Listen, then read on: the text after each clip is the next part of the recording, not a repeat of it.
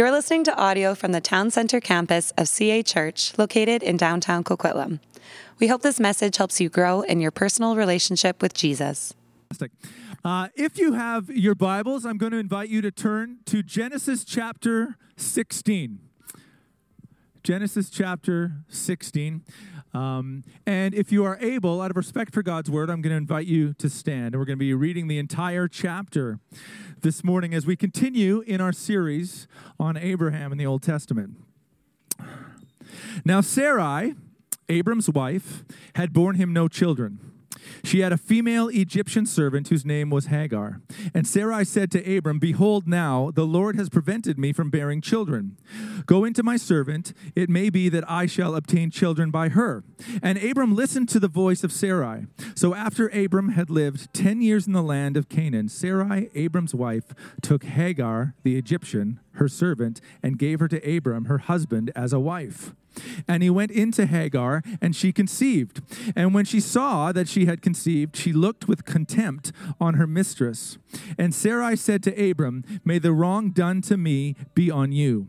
I gave my servant to your embrace, and when she saw that she had conceived, she looked on me with contempt. May the Lord judge between you and me." But Abram said to Sarai, "Behold, your servant is in your power. Do to her as you please." Then Sarai dealt harshly with her, and she fled from her. The angel of the Lord found her by a spring of water in the wilderness, the spring on the way to Shur. And he said, "Hagar, servant of Sarai, where have you come from and where are you going?" She said, "I am fleeing from my mistress Sarai." The angel of the Lord said to her, "Return to your mistress and submit to her."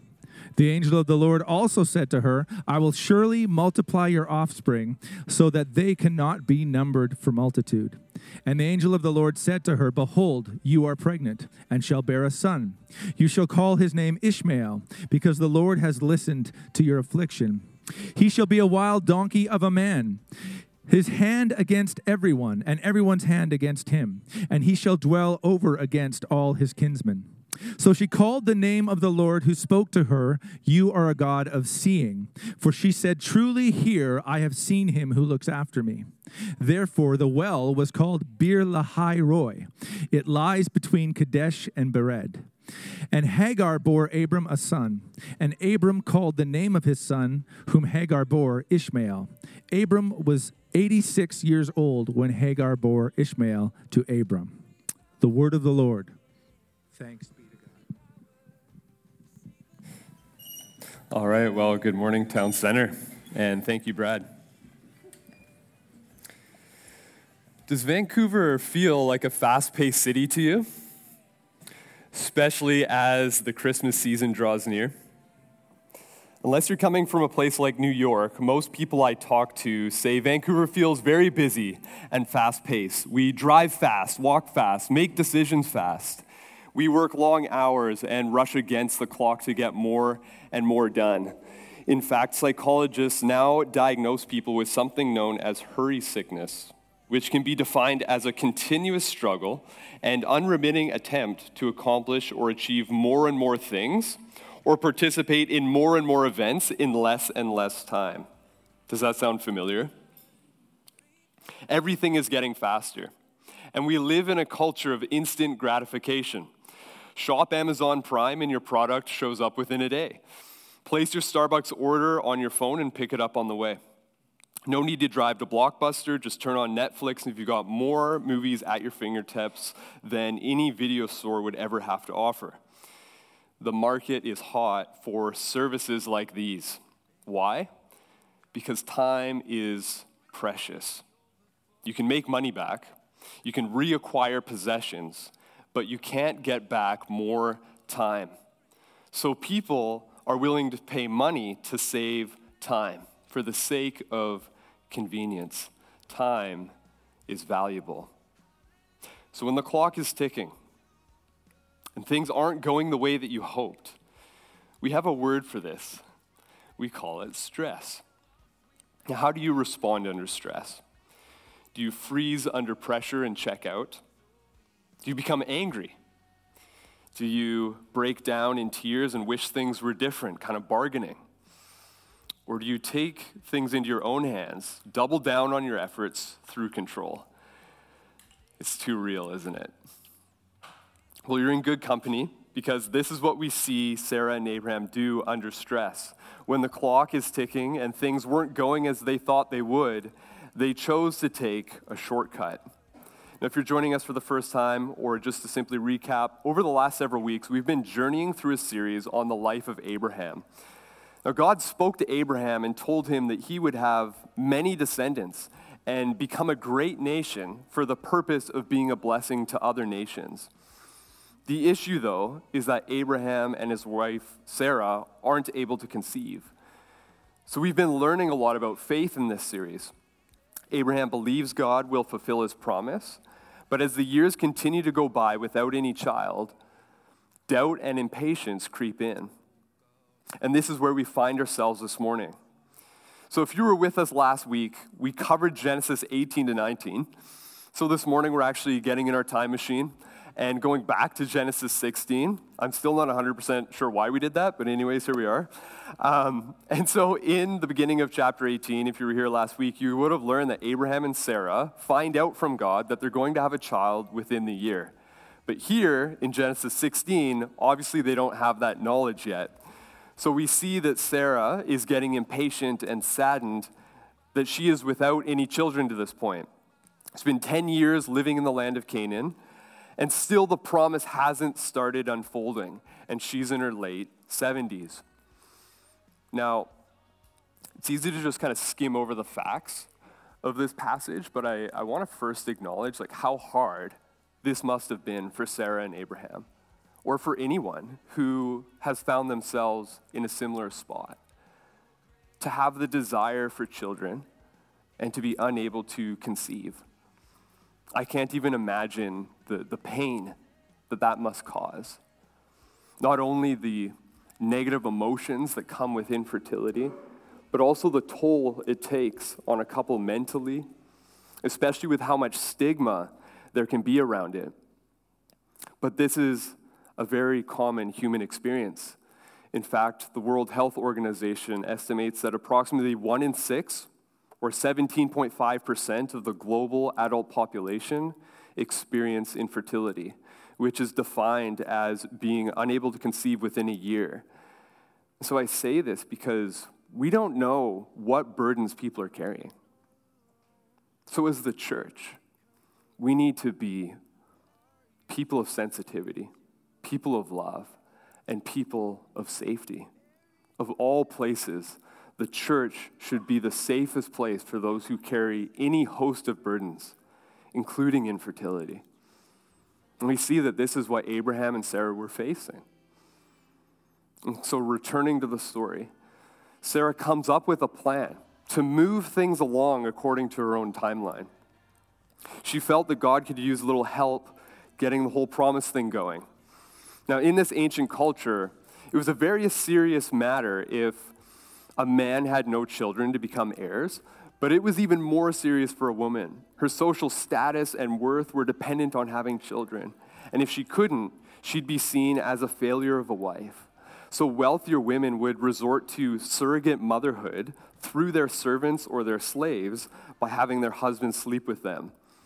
In this way, the barren woman could then see the child as her own and have some level of control, whereas she wouldn't if her husband just simply took another wife for himself. And so it was legal in this day, in this context, to have a slave to produce an heir. But this doesn't mean that it was God's intended ideal. There's a lot of thorny issues this morning. Slavery is one of them. And so he never told Sarah to take a slave. He never told Abraham and Sarah to use her to conceive. And we're going to be learning that slavery is completely opposed to God's intention, right? That people are made in the image of God, and the fact that we're all valued means slavery should not exist in the eyes of God.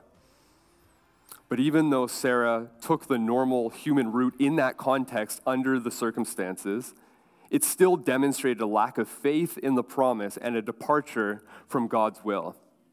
So I'm going to unpack this passage by looking first at the blindness of Abraham and Sarah, then looking at the God who sees, before finishing with a call for us to trust and see. Listen carefully to the wording of Abraham and Sarah's actions. It says, Abraham listened to the voice of his wife. Sarah took Hagar and gave her to Abraham. Do you guys recognize the echo there? Of listening to the voice of his wife, taking, giving to her husband. Does that ring any bells? Yeah? Maybe the Garden of Eden? Remember that? When Adam listened to the voice of his wife, Eve took the fruit and gave it to Adam. Yeah, that wasn't a great moment in history, was it? That's how sin entered the world and led to the fracturing of relationships between Adam and Eve and their relationship with God and with the earth. And we call this the fall. And so it's no coincidence that the author of Genesis uses these same terms, the same cluster of words here in Genesis 16. Make no mistake, this is meant to condemn the actions of Abraham and Sarah and bring the reader's mind back to Genesis 3, saying this isn't the way it was supposed to be. This is intentional. But the plan worked. Hagar conceives, and they lived happily ever after. All four of them. Not quite. Instead, we start to see why polygamy isn't part of God's design either. Things went according to Sarah's plan, but then she gets jealous. Hagar seems to rub it in a little bit if you look at verse 5. So Sarah becomes angry. Angry at who? Well, Abraham. Isn't that funny? Like, how dare you do what I told you to do? And basically she curses him. She says, may the wrong done to me be on you. I don't know. This is the story. Now, how do you respond when you're cursed? Do you retaliate, lash out, get defensive? That one's like a pretty nice one to resort to. What does Abraham do? He says, she's your servant. Do what you want with her. He uses Hagar as a shield whom Sarah can redirect her anger against. In other words, don't be mad at me. Be mad at her. She belongs to you. It's interesting how Abraham does this quite a bit, kind of averts himself from danger. Remember when he used Sarah to do this in front of Pharaoh as well? Seems like a tactic that he resorts to. But what's interesting though is that Hagar is now Abraham's wife. If you look in, I think it was verse 3 or 4. Sarah had given her to Abraham, and she is the mother of his child in the womb. So Hagar is therefore worthy of Abraham's protection. But what do we learn? Sarah dealt harshly with her. Now this is the same word used to describe the suffering endured by the Israelites in Egypt as slaves in Exodus 1:11. Let that sink in for a moment. What a reversal. An Egyptian being abused and oppressed by an Israelite. So first, Hagar was exploited by Abraham and Sarah. And exploitation, just so we're clear, is the act of using someone unfairly for your own advantage. And then after being exploited, she was abused by Sarah as Abraham just stood by. That's intense. These are the people of God doing this.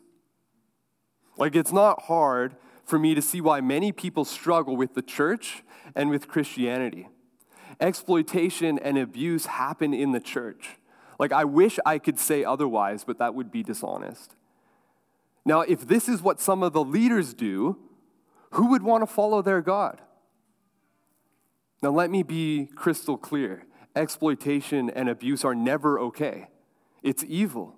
It goes against everything that God stands for: love, kindness, respect, self-control, equality, valuing one another. And this is important to know. Just because we see something recorded in the Bible doesn't mean that it has God's stamp of approval. This is an example of a story that is descriptive, not prescriptive. It describes what happens. It doesn't prescribe what to do. So again, this passage draws us back to Genesis 3, where humanity rebelled against God. God sets the example for us in this passage, not Abraham and Sarah. Again, Scripture isn't filled with heroes except one, Jesus Christ and him alone. So what happens next? Well, Hagar runs away. I mean, who wouldn't? This term for running away is actually frequently used in the Old Testament of people trying to escape from attempts to kill them. Now, we don't explicitly see this in the text, but who knows how bad the abuse got. The usage of the word is telling, though. Now, can you see why I titled this point The Blindness of Abraham and Sarah? They don't see Hagar. Like they don't see her. They see a problem, and they use her to attempt to fix it. And not once do Abraham and Sarah call Hagar by her name. They refer to her the whole time throughout as the servant, the slave. Dang. It's very dehumanizing to reduce someone to their function, to what they can do, rather than seeing them for who they are. And this is actually characteristic of oppression. The moment you see people simply for what they can do for you or for society, you've made them inferior, subhuman. And in fact, this is how a lot of atrocities begin. And we see this is what Abraham and Sarah did. They used her for one purpose, to produce offspring. And to top it off, Sarah was abusive towards her. Hagar wasn't seen or treated as an equal. She was treated as subhuman. This was sin, degrading another person made in God's image. And why is this so bad? Well, I want to leave it to Nancy Pearcey to tell us why. She's one of the kind of leading Christian female thinkers in the world today. She says, indeed, the reason the fall is such a tragedy is precisely because humans have such high value to begin with. When a cheap trinket is broken, we toss it aside without a second thought. But when a priceless work of art is destroyed, we are heartbroken. The reason sin is so tragic is that it destroys a human being, a priceless masterpiece that reflects the character of the supreme artist. You guys get that? Every person in this room, every person who's ever lived in history, has been made in God's image and therefore is priceless, has value and worth because you've been made. Now let's take a look at the God who sees. After Hagar fled to the desert, the angel of the Lord finds her by a spring. Now, in the Old Testament, whenever the angel of the Lord appears, it's first thought to be a messenger of God, but by the end of the encounter, the angel is actually understood to be God himself appearing in human form, usually always bringing good news or salvation. And we even see this in verse 13. Hagar refers to this angel as God. And Hagar is actually the first person in Scripture to be visited by God in the form of the angel of the Lord. And she's also the only woman, other than Eve, who God speaks to directly up to this point in Genesis. And what does that tell you about how much God valued Hagar? Now, there are a number of things that happen in this encounter for Hagar that contrast her encounter with Abraham and Sarah that I want to highlight. So first, in verse 8, God says, Hagar, servant of Sarai. He calls her by name, unlike Abraham and Sarah. She's more than just a number or a function. Secondly, in verse 10, the angel of the Lord gives her a promise like that of Abraham. It says, I will surely multiply your offspring so that they cannot be numbered for multitude. This is the same promise given to Abraham, except that it doesn't have a land component. That's pretty unreal, isn't it? Thirdly, she's heard by God. We know this because when God tells her to name her son Ishmael, the name Ishmael literally means God hears. So did you guys catch that? She's pursued by God and realizes that he cares for her. God calls her by name, hears her, and gives her an incredible promise. Can you imagine how that must have felt for her? How powerful that moment must have been? The contrast is so stark between how she was treated by Abraham and Sarah and how she's treated by God. So what's her response? She becomes the only person to name God in the Old Testament. She calls him El Roi, for she says, you are a God of seeing. Here I have seen him who looks after me. God saw her. At Hagar's lowest point, she declared God as the one who sees. She knew that he had noticed her, that he was paying attention. We worship the God who sees. He saw the plight of Egypt and set his people free. He saw the people of Nineveh repent and he relented. He saw the disciples and called them. He saw the crowds and had compassion on them. He saw the faith of the 4 friends and healed the paralytic. He saw the blind man and restored his sight. He saw the rich young ruler and loved him. He saw Jerusalem and wept. He saw the cross and never looked back. And he sees you. He sees you. Like some of you walked in here today, no one said hello to you. You feel overlooked. Some of you are wondering if you matter, if you're worthy of love. God sees you. He knows your name. You're not overlooked by him. You're not looked down upon by him either. He knows you, he sees you, and he loves you. Do you believe all that? It's true. Why? Because he made you. You're his beloved. Down through the ages, God has revealed himself as the God who sees. Unlike Abraham and Sarah, God saw Hagar. And what does seeing do? Like there's something special about seeing one another, isn't there? Something in the eyes. Communicates dignity. God recognized Hagar's dignity, her value, her worth. God didn't give her dignity as though she never had it to begin with. He simply recognized what was there. Again, he made her with worth, value, dignity. It had been trampled upon, but God reminded her of who she was. So if you're looking for a reason to put your faith in Jesus, here's a good one. Your worth has been assigned. It doesn't have to be earned. Every single person has been created in the image of God with incredible dignity, value, and worth, regardless of sex, age, race, ability, sexual orientation, sins committed, you name it. Everyone made in the image of God. Like you can't get more valuable because you're already infinitely valuable to Jesus. And so every person you lock eyes with is immensely valuable because God made him or her. The image of God in people is the heartbeat of biblical ethics and is the reason why it's sinful to mistreat or abuse other human beings. Now, with that in mind, here's a part of the passage I just kind of conveniently skipped over because it's hard to understand. In verse 9, after Hagar explains that she has fled from her mistress, Sarah, the angel of the Lord tells her, "Return to your mistress and submit to her." Like, how does that make any sense? I just told you, like, who God is. Return to the one who's oppressing you? What? Like God, the defender of the weak, tells Hagar to go back? This is a hard verse. And let me just say here that this is a unique situation in the story of Scripture, and God had a purpose in it somehow. So don't take this to mean that the Bible says that those who are in abusive relationships should return to the abuser if there's no desire for change. Like, not at all. But 2 notes on this verse. First, although it's not the ideal, I believe God was providing a way for Hagar's survival. Like out in the desert, as a pregnant woman, you're not going to last very long. My wife and I, we have a 6-month daughter. She's over here in the corner. So a year ago, I remember how hard pregnancy was for my wife. Like Jenny was constantly sick, even beyond the first trimester.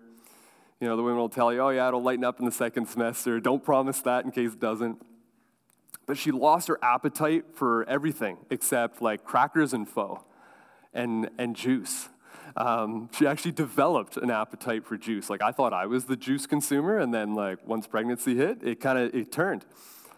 But she didn't have the physical energy to go for walks around the neighborhood. And so I can't imagine Hagar experiencing all of that in the heat of the desert with no shelter, no access to basic needs. There's no Pho 99 around the corner. There's no Save On Foods just beyond the tumbleweed. Like there's nothing, right? And so God, his instruction to return to Sarah was provisionary so that she could be taken care of. And we see at the end of the interaction with the angel of the Lord, this is what Hagar believes, that God looks after her. Well, the second note I want to make is more theological than practical, and it's this. If we look at the promise given to Abraham back in Genesis 15, one chapter earlier, we see the promise of numerous descendants is accompanied by suffering. God told Abraham that his offspring would be enslaved to Egypt for 400 years. And that's pretty weighty, isn't it? And similarly, we see here that Hagar will likely endure further mistreatment, but out of her will come the blessing of many descendants. And her first descendant, Ishmael, is promised a free roaming experience, like a wild donkey, if you look at verse 12. And so the freedom that Hagar seeks will be realized in Ishmael.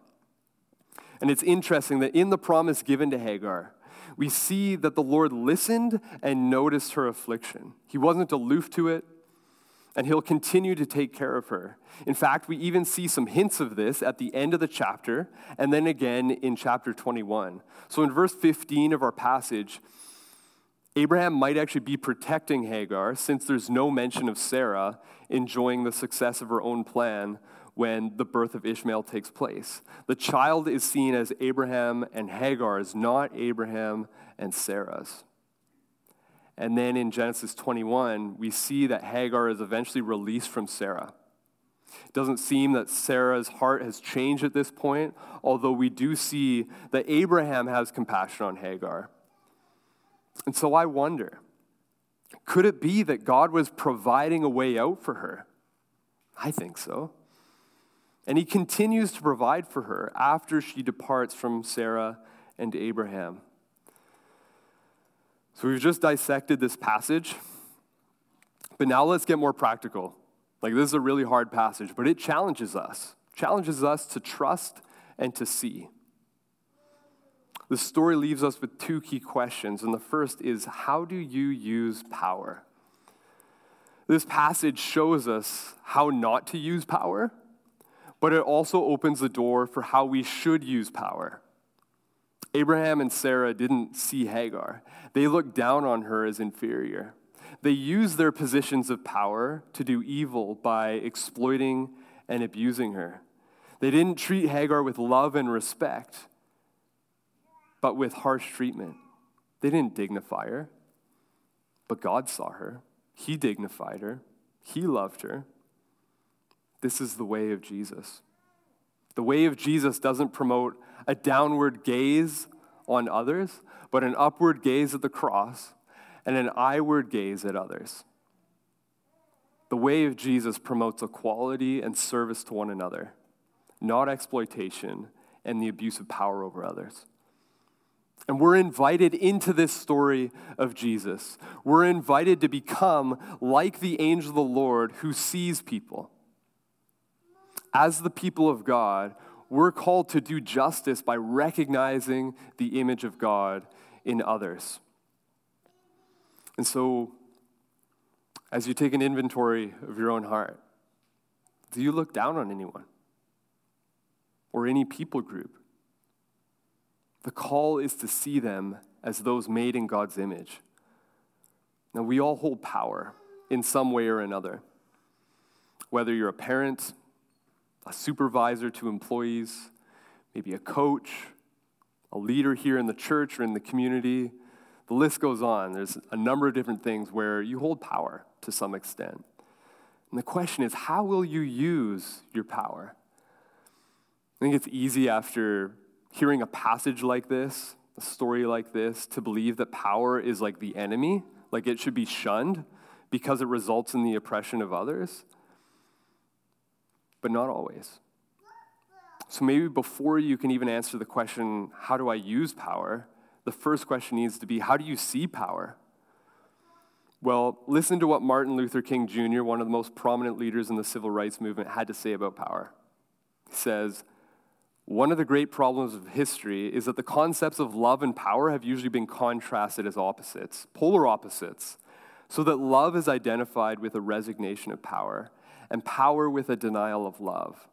What is needed is a realization that power without love is reckless and abusive, and that love without power is sentimental and anemic. Power at its best is love, implementing the demands of justice. And justice at its best is love correcting everything that stands against love. Power and love, they go together. Power is not the opposite of humility and servanthood, but power is to be used in servanthood and humility. It is a gift to be stewarded. And so I want to exhort you to see others and to steward your power, to love and to bless them. Oh, I wonder what would have happened if Sarah saw the God who sees. If she truly understood that Hagar was made in God's image, how might the story have turned out differently? One more quote for you, Andy Crouch. He says this: all our uses of power ultimately will either reflect or distort the image of the true King of Kings and Lord of Lords. So may we reflect the true image of our King in the way that we use power, cruciform, for the benefit of others. Now, the second key question from this story is, do you trust God? And this is hard. Maybe you feel like Hagar today. I don't know where you are today in your faith. Maybe your walk with God has never been more vibrant. And if that's you, that's amazing. But maybe for you, your walk with God is complex. You know he's real. Like, you can't deny the things that point to his existence. But you struggle to trust if he's truly good because of what's happened to you. You feel like he's let you down. He was distant when you needed him the most. He let you suffer. You can't handle it when you can handle it when others don't notice. But if God doesn't notice, it's a whole other story. So perhaps you're deconstructing. Perhaps you're hanging on by a thread. Like, God, where were you when I was bullied in school? Where were you when I was fired with no explanation? Where were you when I was abused? Where were you when my family member passed away? Where were you when my marriage was on the rocks? Where are you in this situation with John Hawes? It's a good time to intervene. Do you care? You know that part of the answer is that we live in a broken, fallen world where people use their free will to hurt each other. But that still leaves us with many questions. I don't know why those things happen. I really don't. But I can tell you this: God is right in the middle of it. He is right in the middle of it. He weeps with you. He hears you. And he sees you. He'll never forsake you. Scripture tells us that he sees the downcast and the brokenhearted. Psalm 34:18. And that the eye of the Lord is on those who fear him, on those who hope in his steadfast love. Psalm 33:18. Now, part of fearing God means we recognize he is God and we're not. That he has access to things that we can't see. And that we'll trust him when we can't see 2 feet in front of ourselves. When the sea is raging, we'll look him in the eye. We'll get out of the boat and we'll trust him. Even when we can't see what God's up to. Even when it feels like he's oblivious or ignorant or uncaring or aloof or apathetic. What would it look like for us to defy and resist the urge to believe that's true and instead double down on trusting that God is who he says he is, trusting the promises of Scripture? What if we took God at his word, trusted Hagar's word too, that God sees and takes care? I want to encourage you to lean in and hope and trust in God's steadfast love. And as we do that, we trust in the God of ages who saw Hagar, who had seen the suffering, the hurting, the lowly, and the downcast through history, and who sees you today. But maybe for you, It's more about trusting God in the waiting right now. Like Sarah and Abraham, you're struggling to be patient. So you're tempted to take things into your own hands. Maybe you're waiting on direction for your life. What to do, where to live, what to study.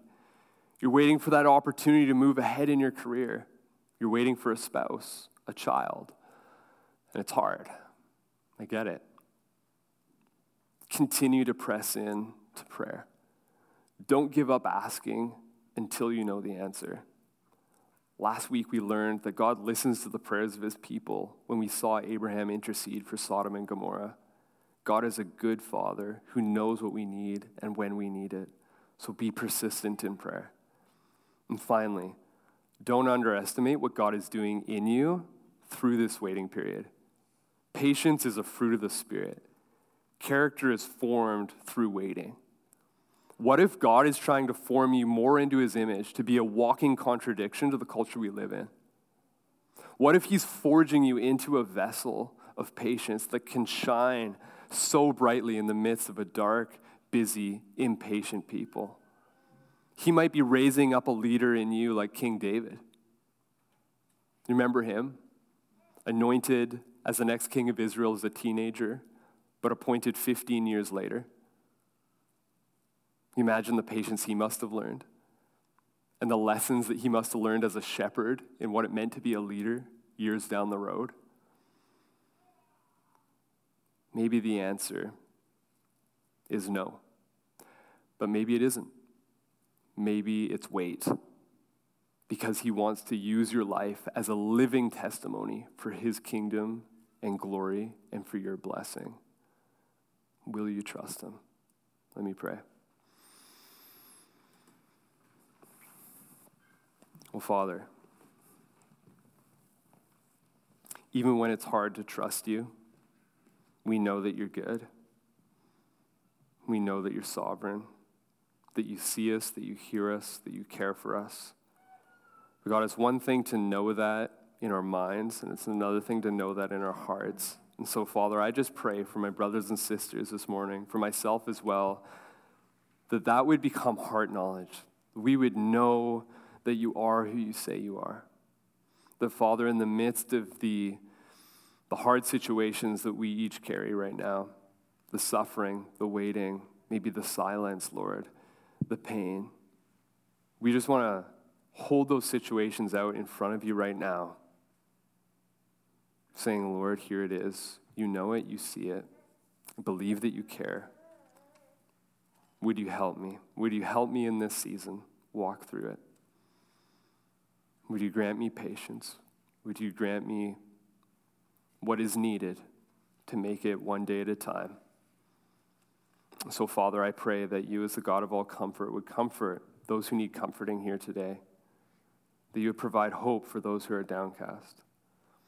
Lord, that you would remind these individuals that you are a God of love. You're the God who sees. And Father, as we seek to be ambassadors for you, may we represent you well.